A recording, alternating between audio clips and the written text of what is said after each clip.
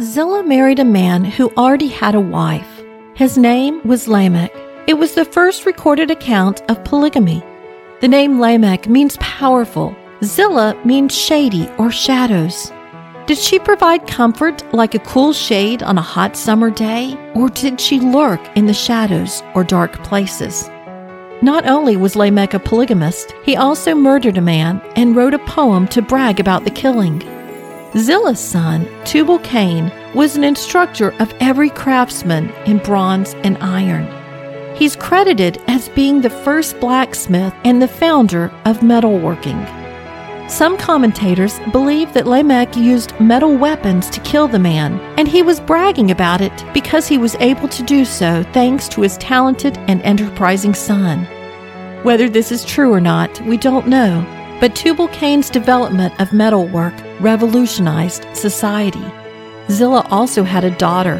Her name was Naamah, which means beauty or pleasant. Many Bible scholars believe that Tubal-Cain was later known as Vulcan, who was worshipped by pagans as the god of fire and metalworking. Some speculate that Naamah was the Venus of the heathens. By worldly standards, Zillah led a successful life. She was married to a powerful man, even if she had to share him with another woman.